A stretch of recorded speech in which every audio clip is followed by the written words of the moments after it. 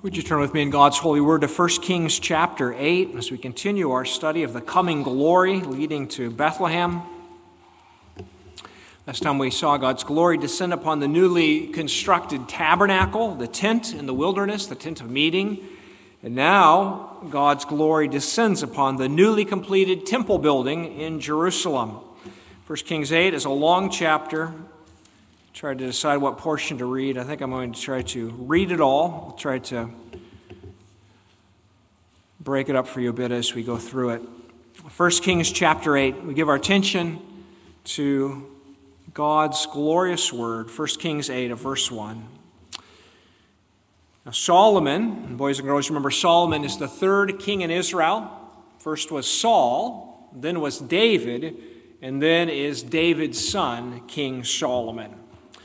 Now Solomon assembled the elders of Israel and all the heads of the tribes, the chief fathers of the children of Israel, to King Solomon in Jerusalem, that they might bring up the ark of the covenant of the Lord from the city of David, which is Zion. Therefore all the men of Israel assembled with King Solomon at the feast in the month of Ethanim, which is the 7th month. So all the elders of Israel came, and the priests took up the ark. Then they brought up the ark of the Lord, the tabernacle of meeting, and all the holy furnishings that were in the tabernacle. The priests and the Levites brought them up. Also King Solomon and all the congregation of Israel who were assembled with him were with him before the ark, sacrificing sheep and oxen that could not be counted or numbered for multitude. Then the priests brought in the ark of the covenant of the Lord to its place, into the inner sanctuary of the temple, to the most holy place, under the wings of the cherubim.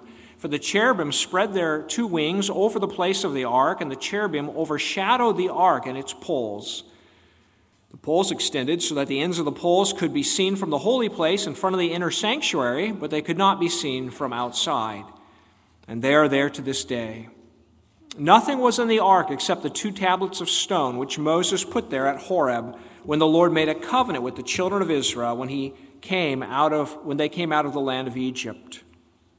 And it came to pass, when the priests came out of the holy place, that the cloud filled the house of the Lord, so that the priests could not continue ministering because of the cloud. For the glory of the Lord filled the house of the Lord. Then Solomon spoke. The Lord said he would dwell in the dark cloud. I have surely built you an exalted house, and a place for you to dwell in forever.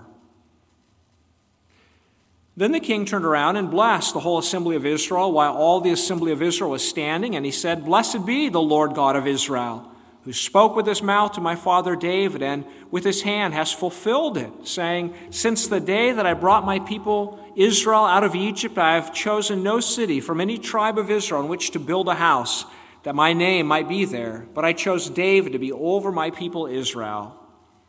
Now it was in the heart of my father David to build a temple for the name of the Lord God of Israel.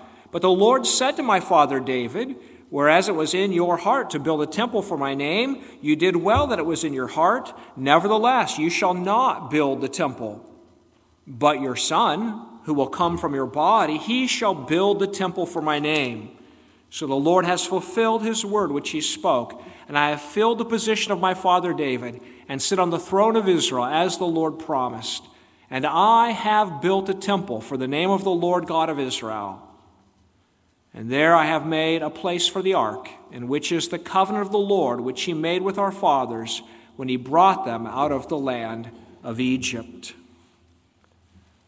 Then Solomon prays.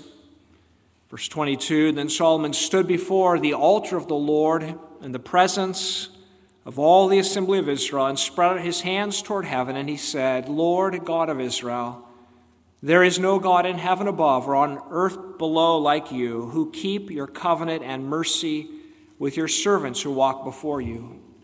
You with all their hearts. You have kept what you promised your servant David, my father. You have both spoken with your mouth and fulfilled it this day with your hand. Therefore, Lord God of Israel, now keep what you promised your servant David, my father, saying, You shall not fail to have a man sit before me on the throne of Israel, only if your sons take heed to their way and they walk before me as you have walked before me. And now I pray, O God of Israel, let your word come true, which you have spoken to your servant David my father. But will God indeed dwell on the earth? Behold, heaven and the heaven of heavens cannot contain you. How much less this temple which I have built? Yet regard the prayer of your servant and his supplication, O Lord my God, and listen to the cry and the prayer which your servant is praying before you today, that your eyes may be open toward this temple night and day, toward the place of which you said, my name shall be there, that you may hear the prayer which your servant makes towards this place, and may you hear the supplication of your servant and of your people Israel when they pray toward this place. Here in heaven, your dwelling place. And when you hear, forgive. Now it follows our 7 different scenarios that King Solomon sets before the Lord, 7 situations of need. When anyone sins against his neighbor and is forced to take an oath and comes and takes an oath before your altar in this temple, then hear in heaven and act and judge your servants, condemning the wicked, bringing his way on his head, and justifying the righteous by giving him according to his righteousness. When your people Israel are defeated before an enemy because they have sinned against you, and when they turn back to you and confess your name and pray and make supplication to you in this temple, then hear in heaven and forgive the sin of your people Israel and bring them back to the land which you gave to their fathers. When the heavens are shut up and there is no rain because they have sinned against you, when they pray towards this place and confess your name and turn from their sin because you afflict them, then hear in heaven and forgive the sin of your servants, your people Israel, that you may teach them the good way in which they should walk, and send rain on your land which you have given to your people as an inheritance. When there is famine in the land, pestilence or blight or mildew, locusts or grasshoppers, when their enemy besieges them in the land of their cities, whatever plague or whatever sickness there is, whatever prayer, whatever supplication is made by anyone or by all your people Israel, when each one knows the plague on his own heart and spreads out his hands towards this temple, then hear in heaven your dwelling place and forgive and act and give to everyone according to all his ways, whose heart you know, for you alone know the hearts of all the sons of men, that they may fear you all the days that they live in the land which you gave to our fathers.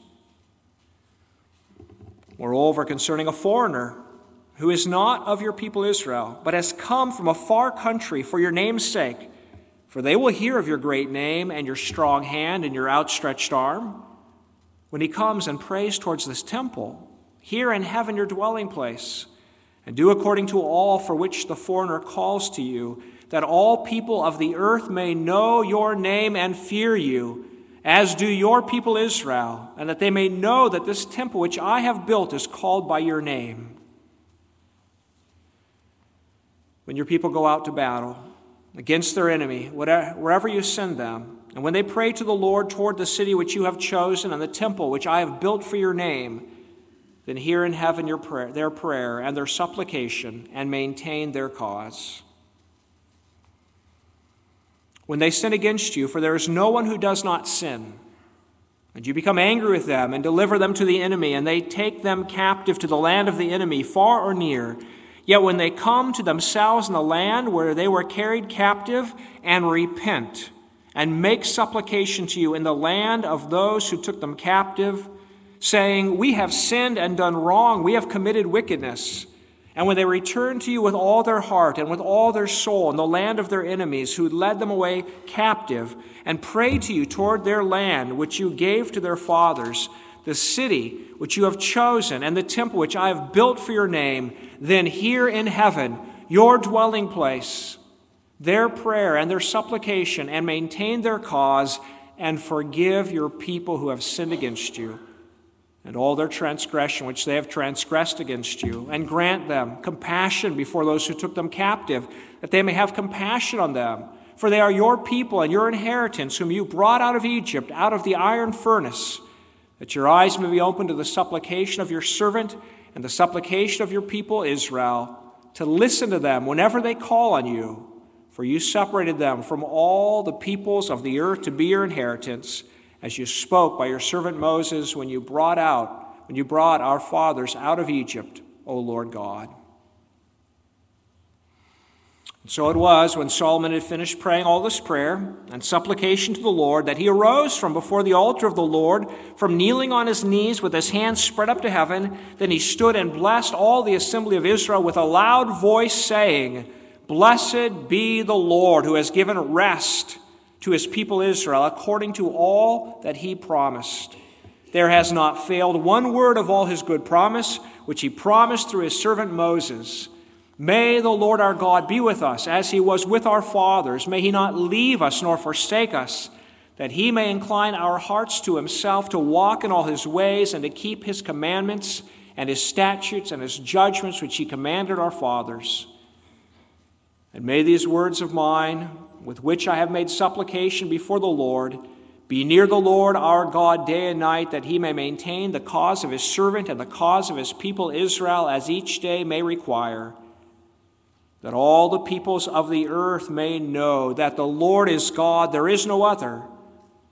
Let your heart therefore be loyal to the Lord our God, to walk in his statutes and keep his commandments, as at this day.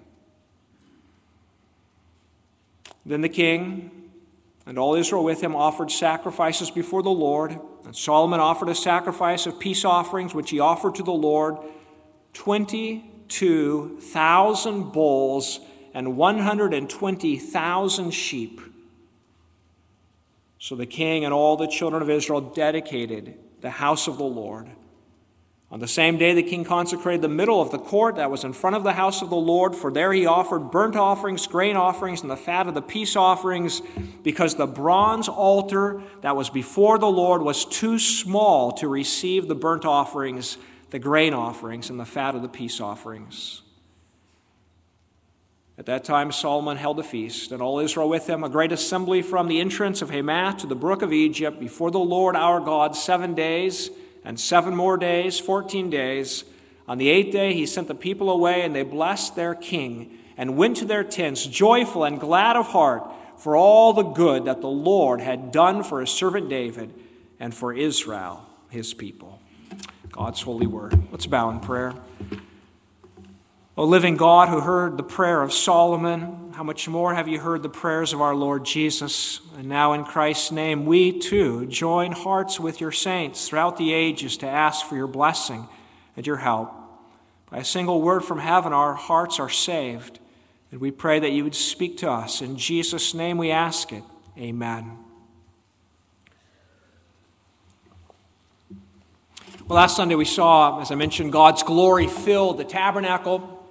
Was a milestone in the life of God's people. That now God had a tent made, a tent of meeting, and now he filled it in a glorious way to signal that he would live among his people. This morning we come to another milestone. Now a temple building is built, and God's glory fills it.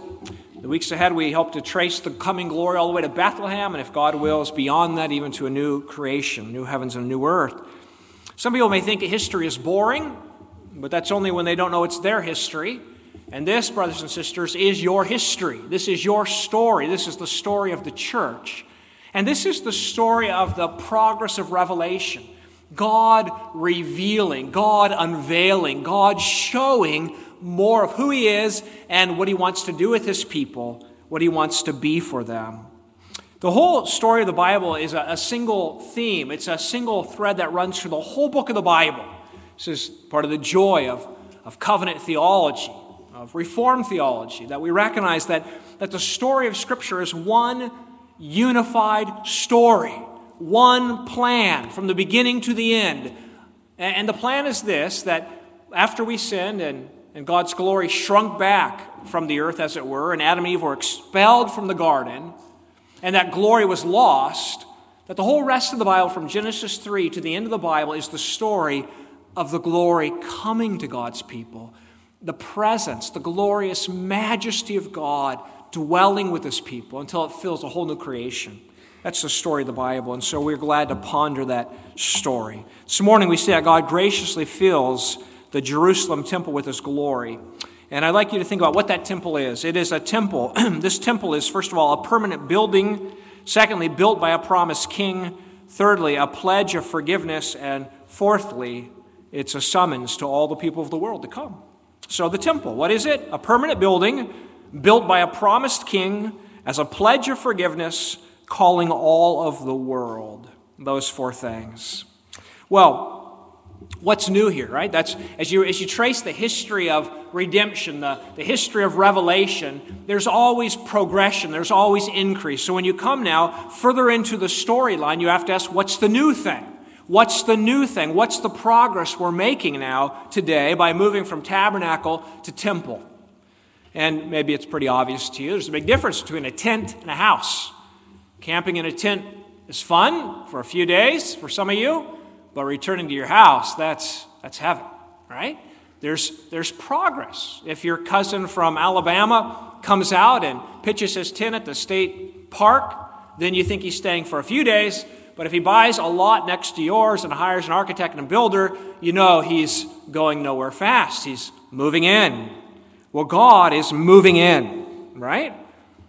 Now, in the wilderness, God's people lived in tents. But now they've come to the promised land, and they lived in this land flowing with milk and honey. They live in houses. And now God will live in a house. The tabernacle was a portable shelter made of materials that could be carried easily, could be disassembled. The temple is built out of wood and stone, and you can't take it apart. It has foundations.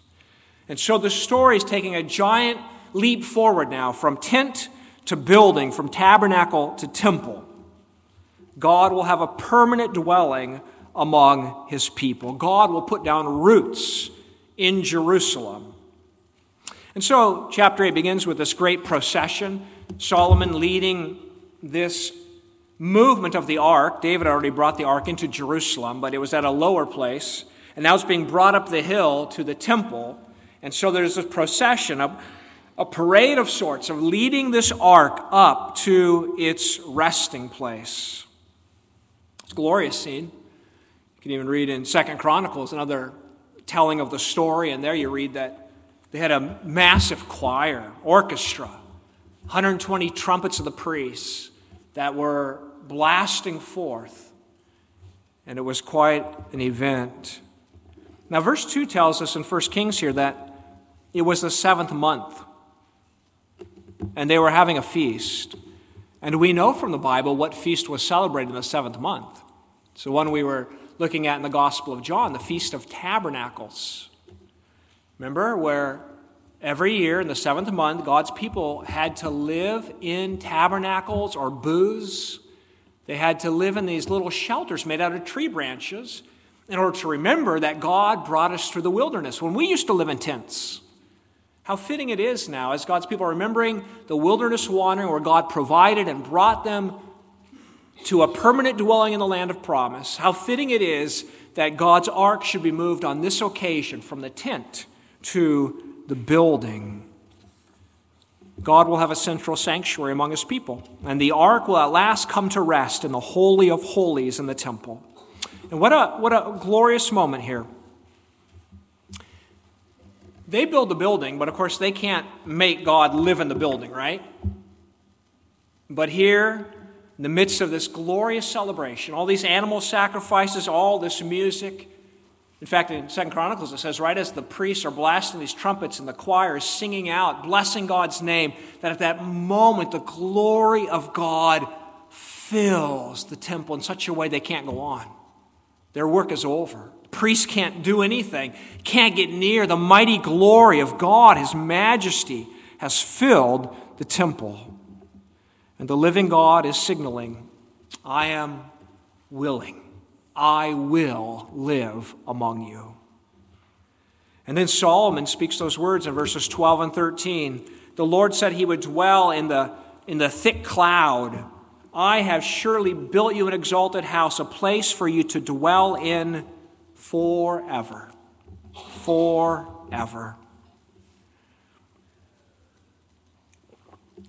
So what's the progress? The progress is a permanent dwelling, and God is making his intentions known. Maybe a father asks a young man who's dating his daughter, "What are your intentions with regard to my daughter?" Maybe he asked that after they've been dating a long time and he doesn't see anything happening. You see, there's no hint towards marriage. Or maybe better off, he asked the son the first time he wanted to ask out his daughter, "What are your intentions with my daughter?" But you see, he wants to know, where's this going? Well, God here, in causing his glory to descend upon the temple, is making his intentions known. He's not dating us for a while and then will leave us. He's going to dwell among his people forever. Forever. That is his intention. Now, it's not that he will dwell in the temple forever. This temple will be destroyed by the Babylonians in the 6th century BC. A new temple will be built after God's people come back from captivity. And that temple will be greatly enhanced under King Herod. And that temple will be destroyed by the Romans in AD 70. But God intends to dwell with his people forever. Those temple buildings will by that time have fulfilled their function. And God will be further down the line of redemptive revelation towards that day when he will fill a new heavens and a new earth with his presence. In fact, the new Jerusalem coming down out of heaven, that glorious new city, doesn't even have a temple. The whole city is the temple. In fact, we learn the whole creation will be God's temple. God will live with his people in the new heavens and earth, and his majesty, his glory will fill our lives and will satisfy us abundantly and will be with us forever and ever and ever. The glory of God and of the Lamb. Now, doesn't that sound good? Don't you get tired of living in a tent? And I don't just mean camping. I mean, your entire life is a life of living in a tent, isn't it? Because you're always living in a state of impermanence, right? This world is shaky. Things are always changing. Your body's getting older and decaying. Governments come and go. Nations rise and fall. Our own society deteriorates. Nothing is stable. Our possessions in our homes, they need constant repair. They grow old. We get rid of them. Loved ones are called away from us, out of this world. Relationships are lost. People fail us. We fail people. There is nothing stable, is there? And doesn't your heart long for permanence? Aren't we glad to come home from a camping trip to a house? Well, won't we be glad to move from this pilgrimage that we're on, this tent life, into the permanent dwelling of the New Jerusalem, a new heavens and a new earth, the home that Christ is preparing for us. Now, that's our hope, but faith has not yet become sight. And so we look forward. And yet as we look forward, already now we do have permanence if we're united to Jesus Christ. Christ declared that he is the temple, right? He is God's dwelling place with us. If we have Christ, we have the one thing and the only thing that's permanent. We have fellowship with God. And through all the trials of this life, we possess that reality that I have something permanent that no one can take from me. Fellowship with God through Jesus Christ. That's to be our confidence as we make our journey here below, as we camp along the way, so to speak, pitching our tents, making our journey, enduring pain and loss and suffering. We press on, because as Psalm 48 says, this is God, our God, forever and ever.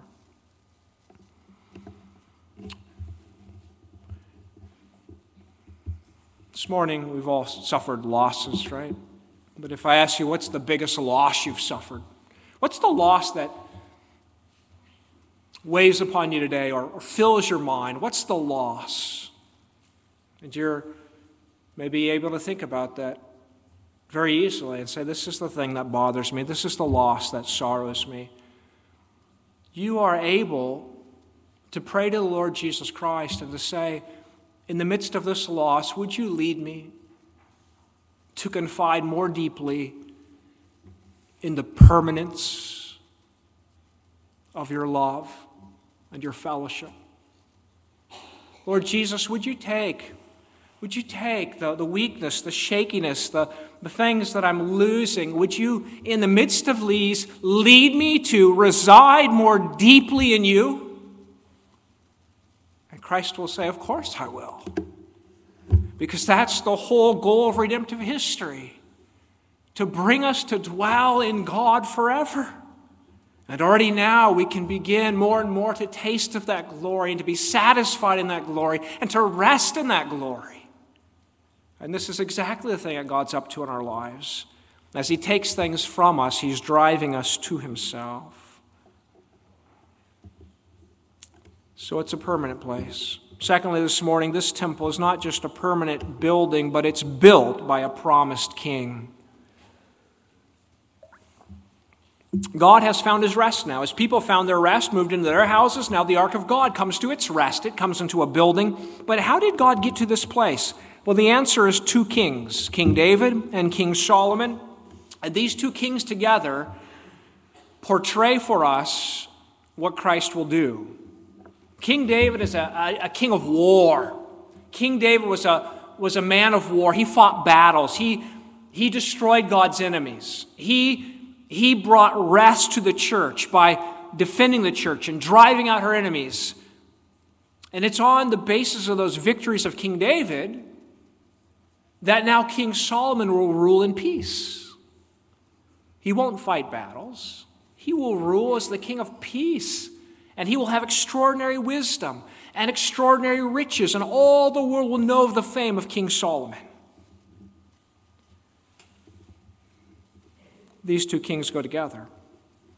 Now Solomon recognizes this, and he says that everything that's happened is the fulfillment of what God said to my dad, King David.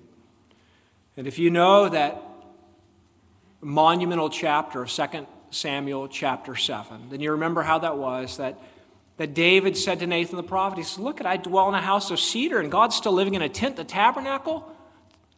And Nathan says, oh yeah, go build him a house. And then the word came to Nathan the prophet and said, no, go tell David this. I've dwelt in the tabernacle all these years, wandered with my people wherever they were. Have I ever asked anyone to build me a house?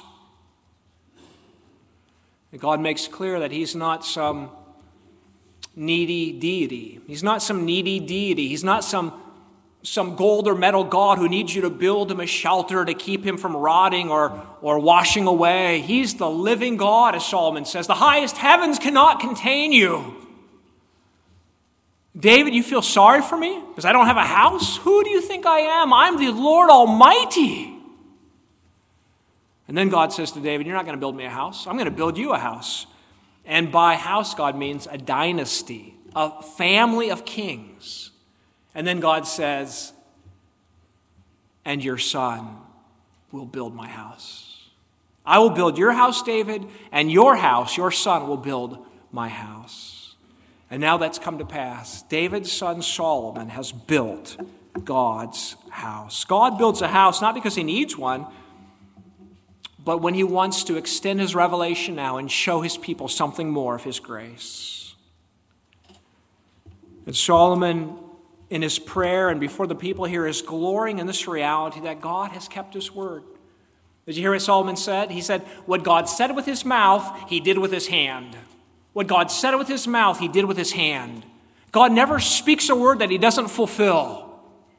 And God has kept His word. You have kept what you promised your servant David, my father. You have both spoken with your mouth and fulfilled it with your hand, as it is this day. Verse 24. God is a God of His word. God is a God of His word. It's important, isn't it? As we travel down this road with our God, we have to believe He's a God of His word, right? We have to believe He's a God of His word. As God makes His intentions known to us and says, I'm going to live with you forever, then everything hangs on the trustworthiness of that word. Will God do what He said He will do? Gods of the world are not like that. They don't do what they promise. Satan is a liar, and by his lies he murders. Right? He lies and he entices, he makes promises. but they never are fulfilled.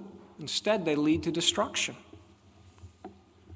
And so we can easily see promises broken by the gods of this world. The God of money makes promises. You'll have happiness and security.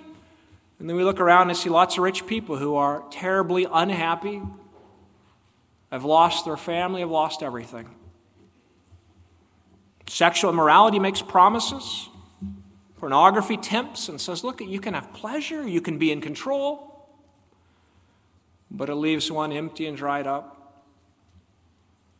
Anger and bitterness and vengeance make promises. Look, you can have the pleasure of being angry and bearing a grudge. And you can protect yourself. No one's going to hurt you. But again, empty promises. The gods of this world are cruel. The gods of this world are cruel. They are liars. They have no love for you.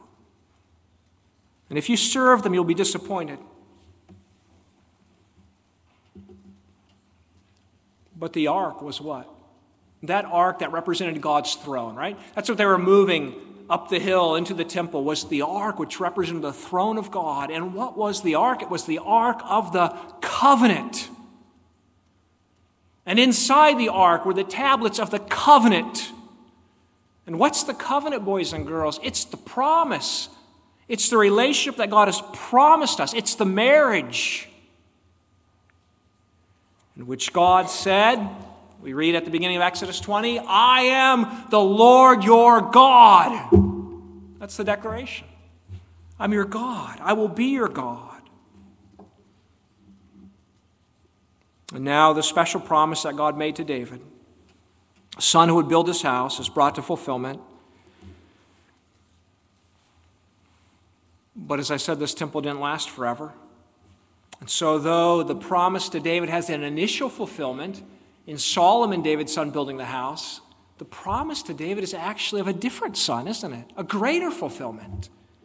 Remember what the angel said to Mary about the son that she would have? He will be great, and the Lord God will give him the throne of his father David. That he will reign over the house of Jacob forever, and of his kingdom there will be no end.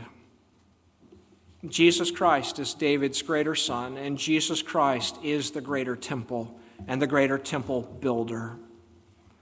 The reigns of David and Solomon are both fulfilled in Jesus. Christ is the mighty warrior who went to the cross and did battle, defeating Satan by dying for our sins, removing the basis of his accusations. And Christ, risen from the dead, ascending into heaven, taking the throne. Tonight we get to hear about that, Psalm 110. Sit at my right hand, God says. Taking the throne, he has triumphed over all wickedness, over all principalities and powers. He has won the battle. And now on the basis of that triumphant victory, he rules us in peace and wisdom like Solomon. Christ has secured God's loving presence with us forever. He has brought us rest.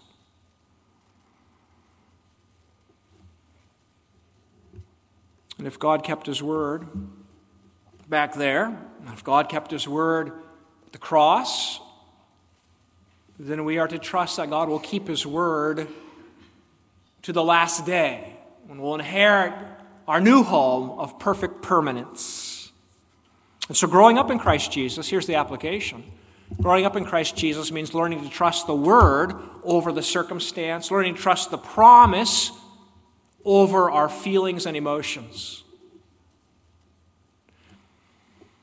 We're all engaged for a battle living by faith and not by sight, right? And so faith is believing the word.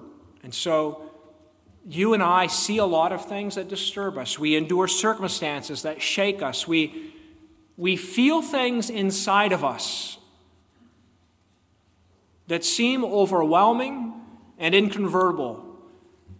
And the calling of Scripture is to believe not my feelings, but to believe the word of the covenant Lord.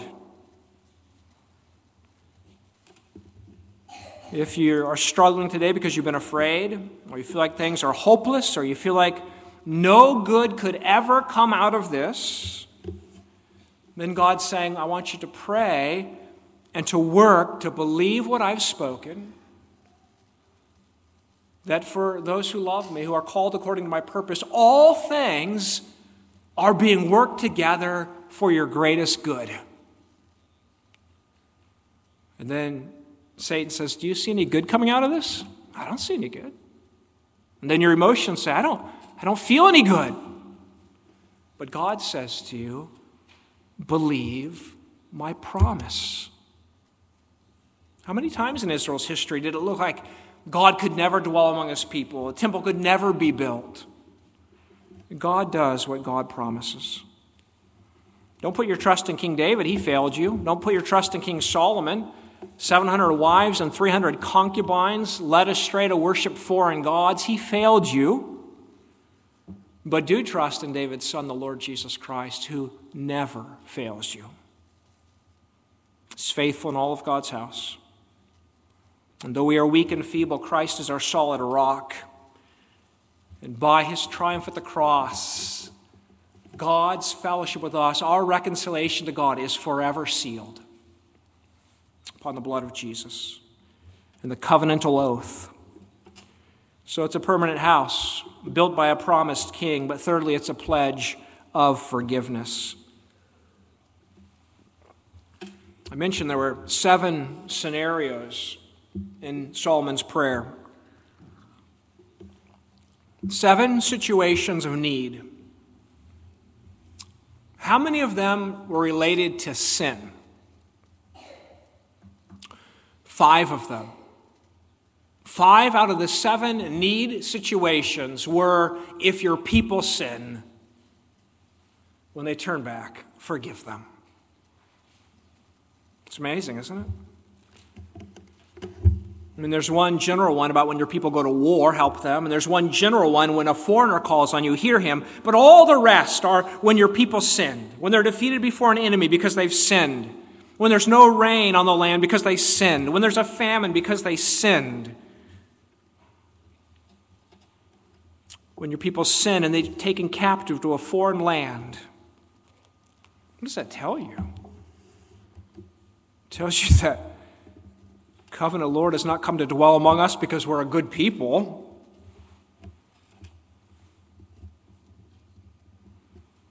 The glory of heaven should come down, and this be the prayer of Solomon. Not, Lord, your people are going to do this for you, and they're going to do this for you, and they're going to be this kind of people, they're going to do all this good. That's not what Solomon prays. Prays when your people sin against you, when your people fail you, when they betray you. And then if that wasn't astonishing enough, what does Solomon say? He says, after they do all these things to you, God, you, the God who loved them, who brought them a band of slaves out of Egypt, poured out your love upon them, gave them a home in the land of promise, have done all this good to them. And then when they betray you and they act treacherously, God, forgive them. Release them of their guilt. Really? Just let them go? What an astonishing request. You, the living God, stoop down from heaven to earth to love a people, and when they turn their backs on you, and then they realize they've done wrong, and they come back to you, just forgive them. How could Solomon dare to pray such a thing?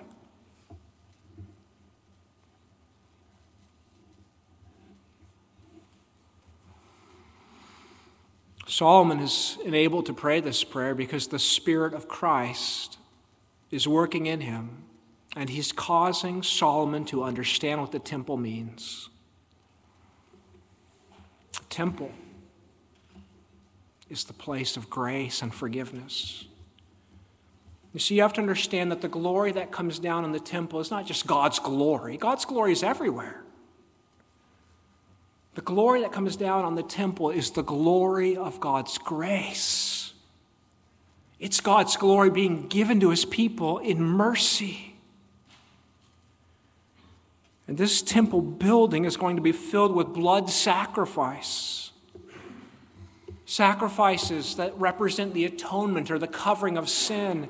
And on that basis, there's going to be incense offered, and the aroma is going to rise as the prayers of God's people. And then the priest is going to come out of the temple and lift up his hands and bless the people. There's going to be a glorious drama going on at this temple. It's going to be the most amazing show in town every day at the temple. Blood sacrifices, water washings, incense going up, blessings pronounced. And it's going to mean one thing. It's going to be God announcing to his people that the way I'm going to live among you, the way we're going to be friends, is that I'm going to wash you of all your sins. And I'm going to send my Son that his blood might be spilled to bear my wrath against your sin and to bring you peace with me forever. The temple is a proclamation of grace, of forgiveness. The temple was just a little picture pointing God's people forward to Jesus Christ, our mediator, who has borne the curse, set us free, brought us forgiveness.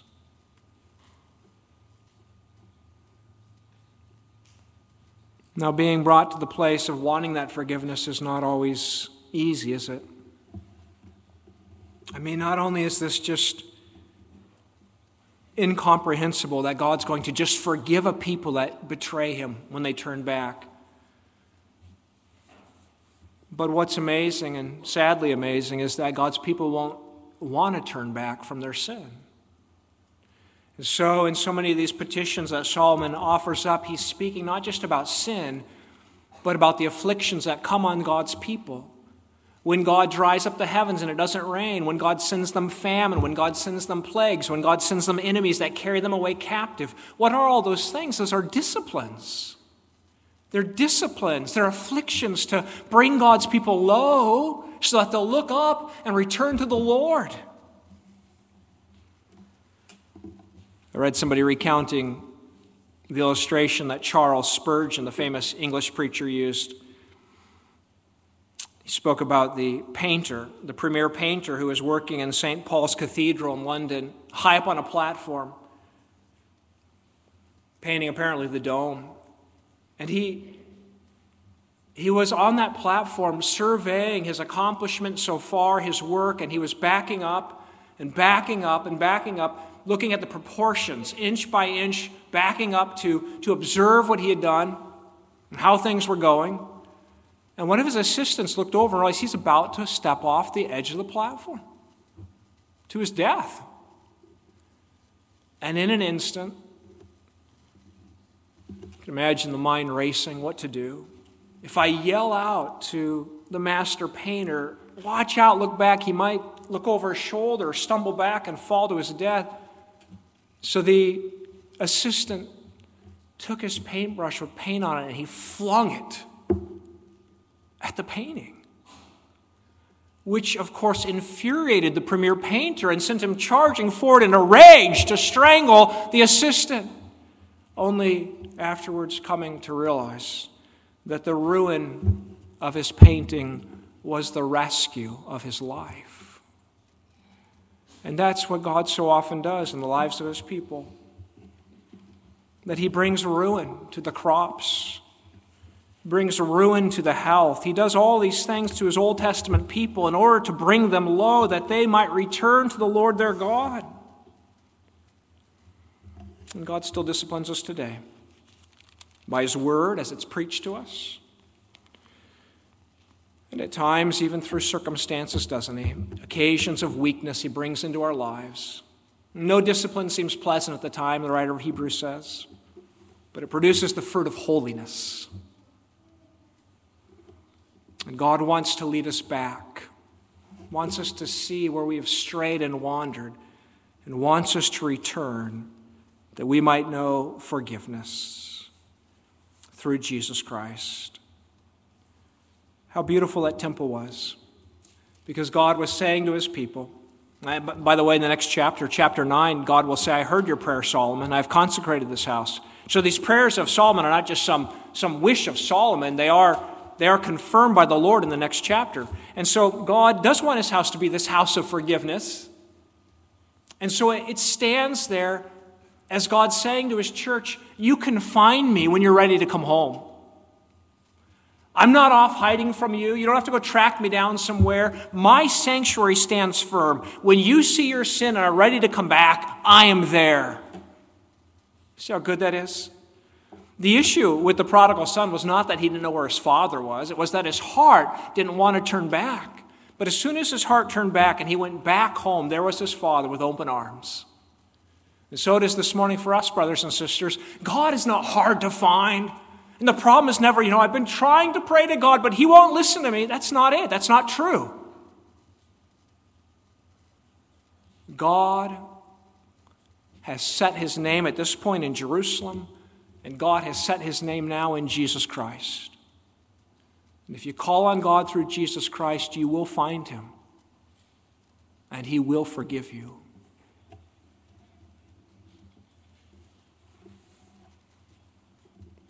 And having received that forgiveness, then we don't live as if grace is cheap and easy. We don't say, it's easier to ask for forgiveness later than it is to obey now, so I'm just going to sin now and ask for forgiveness later. No. We don't say, this is a great relationship. God loves to forgive and I love to sin. This works out pretty well. No. When we experience grace and we want to live for the Lord, and that covenant deposited in the ark, the law of the Lord, becomes the delight of our heart.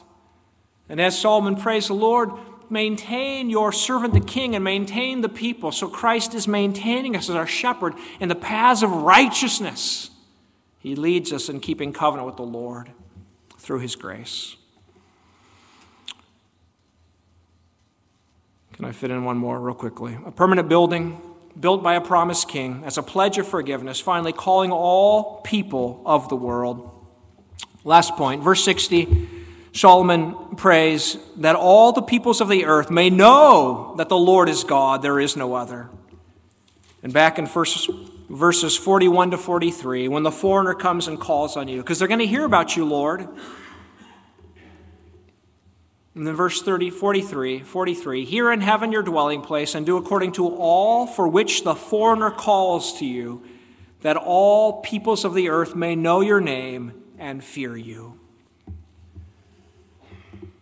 The temple, Jesus said, is a house of prayer for all the nations, but you've turned it into a den of robbers. What was God's design with this temple? Is it just about the Jews? No. The temple was a picture of God's intentions. And God's intention was not just to gather some Jews, but through the Jewish nation to proclaim his glory in the world, that all might come to Jerusalem. And now since Pentecost, you don't have to come to Jerusalem anymore. God's temple is found wherever Christ is found among his people, wherever 2 or 3 are gathered. It would be wrong for Israel to get haughty about the temple and think we're a special people, thumb our noses at the world. No, God says you are a servant people to declare my glory to the world. Because as we see in the book of Revelation, a great assembly praising Jesus Christ, a people of every tribe and tongue and people and nation. The new creation will be filled with a glorious unity and diversity. People from all over the world gathered as one body. So we should be clear, God has but one people. There's been a lot of talk since the Hamas attack on Israel about the place of Israel, place of the Jews, and maybe you know that there's many churches in America that are deeply affected by dispensationalism and who believe that God has 2 different peoples, the Jews and the church, and that God has some special plan for the ethnic Jews to, as a nation, be saved by the Lord and to be a dwelling in Jerusalem where Christ is going to come, they believe, and literally reign on a throne for 1,000 years in Jerusalem. It saddens me. I know there's strong Christians and some great theologians who believe that. But I think you missed the point. It's one story. The nation of Israel, the temple, these were all steps along the way to the fulfillment. One people, one plan, dwelling together in one place, the new Jerusalem, the new heavens and the earth, filled with the glory of God. That's the story of the Bible. That's the story of redemption. God's great plan is not a separate plan for the nation of Israel, but it's that for all who believe are now children of Abraham, one in Christ, where God dwells forever. Let's bow in prayer. Father in heaven, thank you for your holy word and for making your intentions known to us. We look forward to the eternal dwelling of God among men. Come, Lord Jesus, come quickly, we pray. Amen.